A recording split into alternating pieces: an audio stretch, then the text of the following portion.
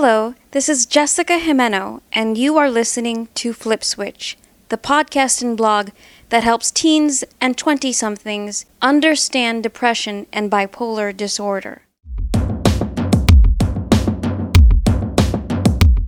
This is part 2 of 2 parts in the Manic Overspending series.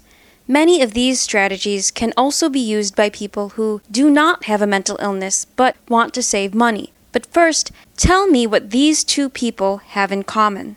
Greg, a 28-year-old, bought a house 10 minutes after he saw the for sale sign. He already has a house he's paying a mortgage on. At just 20 years old, Lisa, a college junior, is already in debt. She hasn't been able to make payments on 3 different credit cards.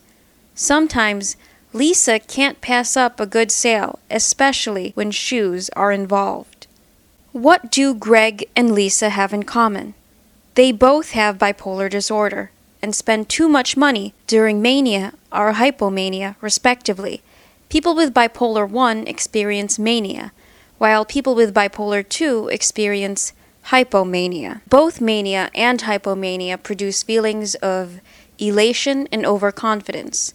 In Greg and Lisa's case, that overconfidence is seen in overspending. Like thousands of people with bipolar disorder, these 2 lack impulse control. Is there any hope? In part 1, we examined the problem and looked at one solution. Now, we continue the quest for answers by examining 3 more safeguards to stop manic overspending. First, say no to credit cards. Second, create a budget. Third, get an accountability safety net. First, say no to credit cards. Even for students without mental illnesses, credit cards are a temptation. For college students, credit card offers are everywhere. When you see solicitors from credit card companies on or near campus, walk on by. Or, better yet, run in the opposite direction.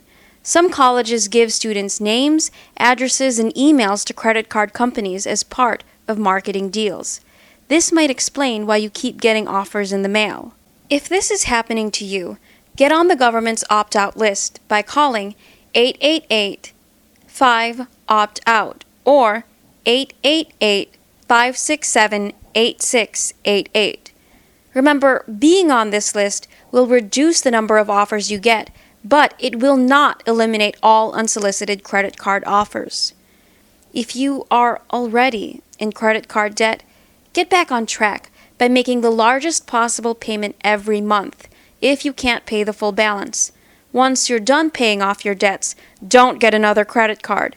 Not having plastic at your disposal will force you to live by a budget. Second, create a budget. Even people without mental illnesses can benefit from budgets. Want to know what your priorities really are? Save your receipts for 2 weeks. See what kinds of expenses should be decreased or eliminated. Do you need to go out for pizza every time you're with friends? Aren't there times when you can just chill out at your dorm or apartment eating whatever's there while playing games or watching TV? You can outline in a weekly or monthly budget how much money will be spent on eating out, for instance. Or you can avoid debt by setting limits based on your weaknesses.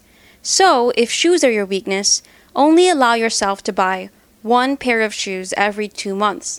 But make sure that's not an $800 pair of shoes. Be sure that if you limit spending in one area, you don't start spending too much in another area. What good is it if you stop spending too much money on video games, only to start spending thousands on DVDs and Blu-rays every month? Third and finally, get an accountability safety net.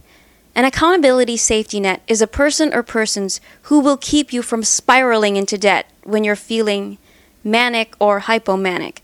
This starts with not shopping with people who enjoy spending lots of money. If you're manic and buying the same $200 dress in green and yellow, don't be with someone who's going to be like, "What about red? Get it in red too." Accountability begins with shopping with reasonable people who are not afraid to keep you in line. You can also have a joint account with a parent, or if you're married, your spouse. If you need two signatures to make large withdrawals, you are less likely to make outrageous purchases or shop relentlessly. If you're a college student away from home, your parents can give you a monthly allowance rather than full access to your finances. A monthly allowance allows you to have fun without getting into debt. Keeping a net is something you can do until you're better at handling mania and controlling impulses. To conclude, today we finished the Manic Overspending series with Part 2. We found 3 safeguards to stop manic overspending.